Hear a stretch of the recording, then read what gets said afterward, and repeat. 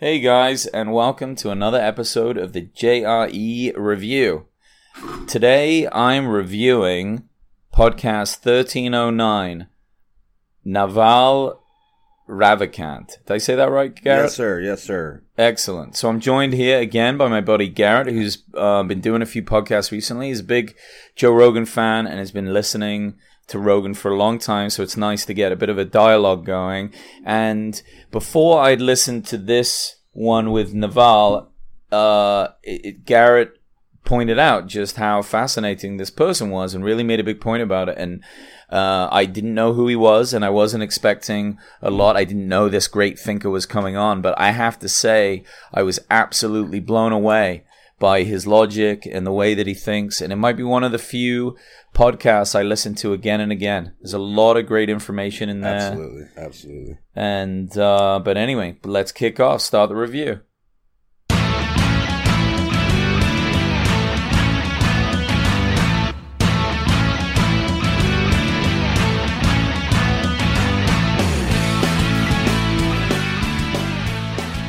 I just want to give a quick shout out to everyone and say thanks for downloading. I really appreciate it and the support. And you guys can email me anytime or contact me on Instagram at the Joe Rogan Experience Review. Follow me on there, and you can always message me with feedback and ideas and things that you like or don't like or whatever. Try and have constructive criticism. It's not super useful if you're just like, you suck, dude, but if you make it funny, then I'm always down to listen to that. So anyway, let's get into it. What was your first impression of Naval, Garrett? I mean, enlightened and super enlightened guy. Just listening to him talk was, I felt like I was almost like medicine, I think is the way to approach it. Like, life is perspective, right? And his perspective on life was so spot on. Like, he's like a rich dude, but thinking, like, rather than just being like money solves the problem, using his thoughts like can change humanity. And just the language that he used and the back and forth that him and Rogan had was so like just a breath of fresh air, I think is the way to put it. You know what I mean? Just like, and now that I've listened to it, and I think that this is life in general, once you start hearing things, you have a certain responsibility to live your life in that kind of form if you decide so. So when you hear certain enlightened thoughts, it forces you to start thinking that way and start using those thoughts and using them to influence other people in a positive way. Yeah, he had a really interesting way of breaking down his thought process. And it almost was like all these separate tools that he has identified that he knows to be true. Like, for example, when at the beginning of the podcast, when they're talking and he says, it's better to be rich and anonymous rather than poor and famous. Right. And that's kind of fascinating because a lot of people, obviously people want to be wealthy, but people also really want to be famous as well. But it's like overly exposed and not having the freedom is kind of what he was saying. I mean, you and I were just talking about that, and I was even thinking about that. It's like, is being famous a desire that you have because you want to be liked? Or is that just like, because a lot of people are famous for a lot of fucking different reasons.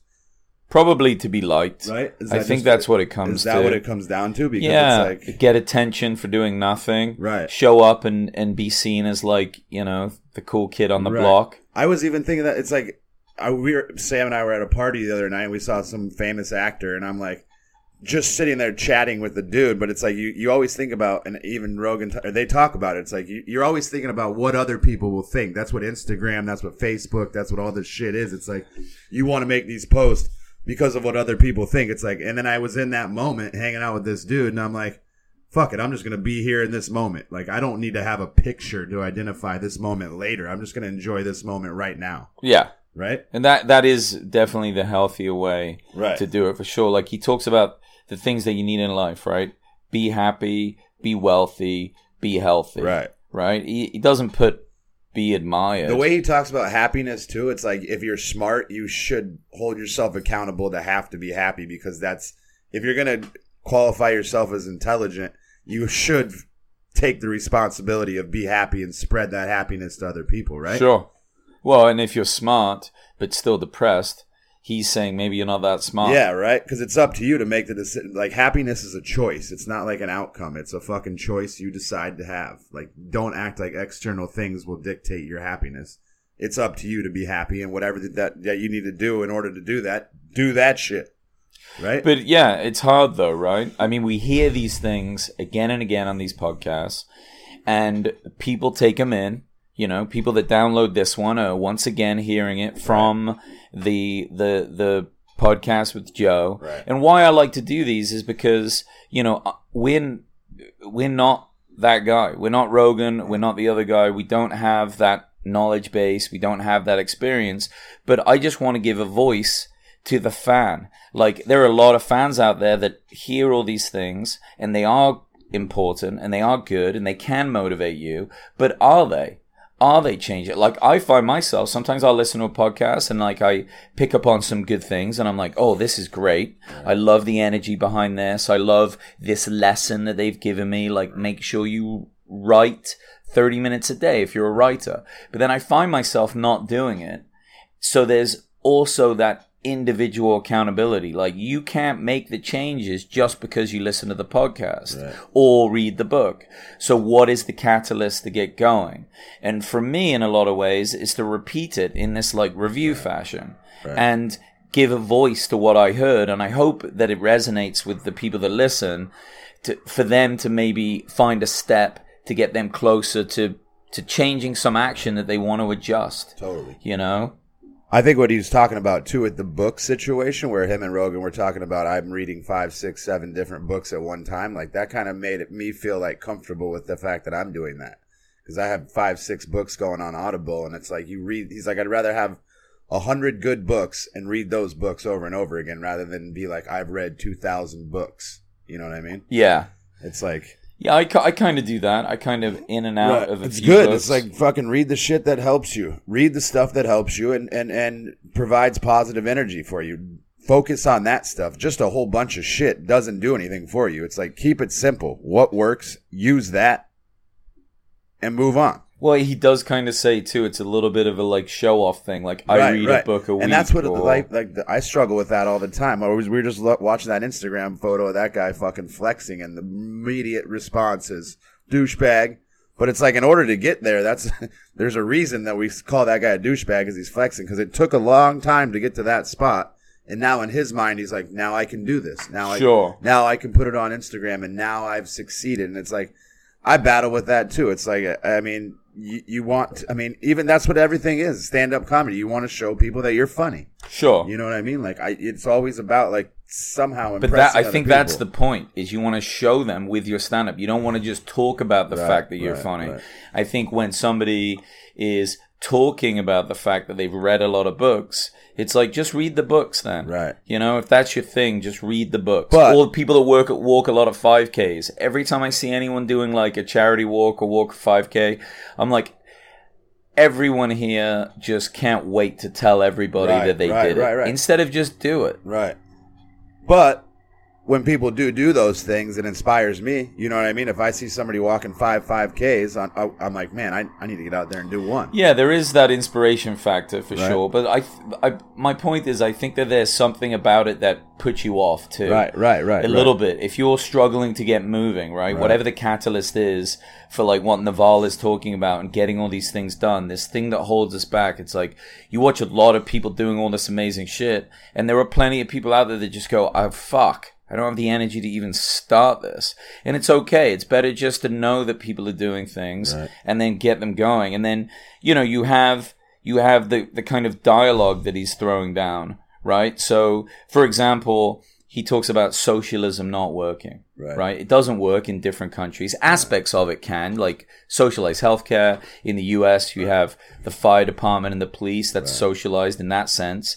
But overall, it's harder to make it work. But where does it come from? Well, socialism in a lot of ways comes from the heart. It's a very caring thing if you really look at it. But he points out that we're too greedy, right? And there's always going to be that came back to cheaters. that universal basic income thought process too. Like, initially when I was thinking about the universal basic income, I was like, oh, that might be a good idea. But then the way he pointed it out, you're only going to vote the guy in that fucking wants to raise your income, right? So if you're only getting 15, you're going to vote the other guy in who's saying he'll give you 20.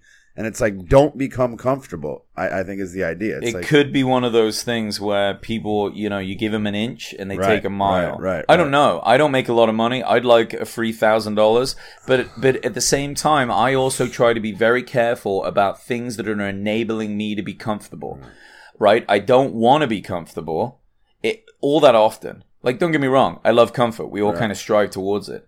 But I don't want to be comfortable enough to where I can't do really difficult things. Right. And a bit of discomfort is important for that.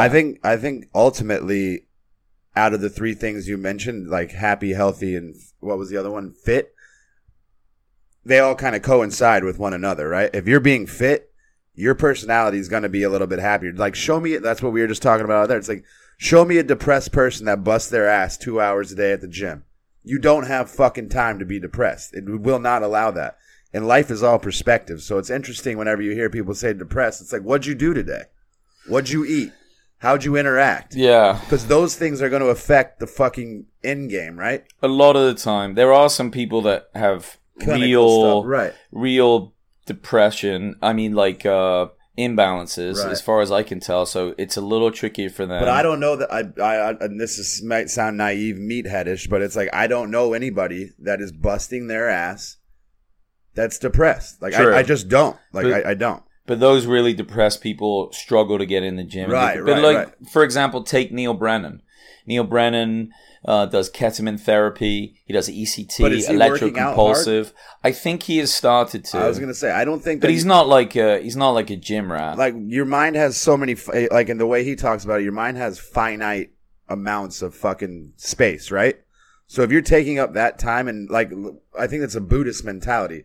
Once you suffer and you see what suffering is, if you self-inflict suffering, not drugs or alcohol, but physical output, everything else is easier. I think some people just can't do it, though. Like, in the state that they're in. Right. They're too depressed. Right. Like, they would physically get to the gym, have an anxiety attack, and then they would freak out. Well, I guess that's like, it's what possible. You need a guide. Maybe that's why personal trainers are so valuable. Sure. And he has one. Neil Brennan does. Right. Also, some people have real physical issues, and there's not always the road to... that's why I like the Diamond Dallas Phillips yoga. Because he's taking these people with really bad and giving them like a roadmap. Like, if somebody with 2 canes and bad knees shows up to a standard gym, you probably don't have the expertise and the knowledge in the personal trainers to like really help them without giving them an injury. I mean, possibly, but it's tough. I think you've had this like ear thing going on, and it's like, it's interesting how quickly life will put life in perspective for you. Like, yeah. So quick. Like, so folks, just to clear that up, so you don't think I have like one ear or something. I just had a really bad sinus infection for over a month, and my ear was killing me. It was so painful on the side of my face. I went to the dentist to see if it was a tooth issue. Right. Ear, nose, and throat person did 2 rounds of antibiotics. And when that shit's going on, that's the only thing you're thinking about. Like, and if you're not feeling good, it doesn't matter anything else. You're like, oh shit. And then once you get better, you're like, oh man, I need to not take this for granted. Yeah. What do I need to do to keep this going, as opposed to let those other little blips in the radar happen? You know. Well, Naval talks about this. He talks about be careful of your desires. They are the root of your suffering. Only have one desire. And that really blew my mind. That resonated with me, Well, because there's like 10 things I want. And he said, you can have a lot of things until you get sick. And then you only want one thing. To be fucking healthy. Yeah. And in a way, it's like way better to just focus on the one thing. And I love that. He even dropped the Confucius line, every man has 2 lives. The other starts when you realize you have one.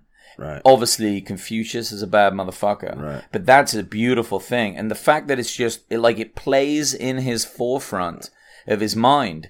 It just like he keeps these quotes and these values close, but he doesn't just know what they mean, or like he doesn't just know how to say them. He really knows how to apply them, and it's important to. And he holds himself accountable. You know what I mean? Yeah, that's important. Ultimately, I think that accountability sets everyone free. Like, if you have things that you have to do that you've self-imposed, everything else becomes easier. True. Everything else becomes easier. Now we're getting a bit preachy on this one. Like, we have it all figured out. No, we're just repeating it. But right. like, where do you let yourself down? Where's an example that you miss out? Or he knowing even this comments. sort of he thing? comments on it himself. He says the main problem with man and where everything stems from is man can't sit still, quiet for 30 minutes. And it's like, I have that fucking issue 100%. Do you try to meditate ever? I mean, like I said, in the sauna and whatnot, I do my breasts, but it's like I just need to sit. You do quiet. your breasts? I do my breasts.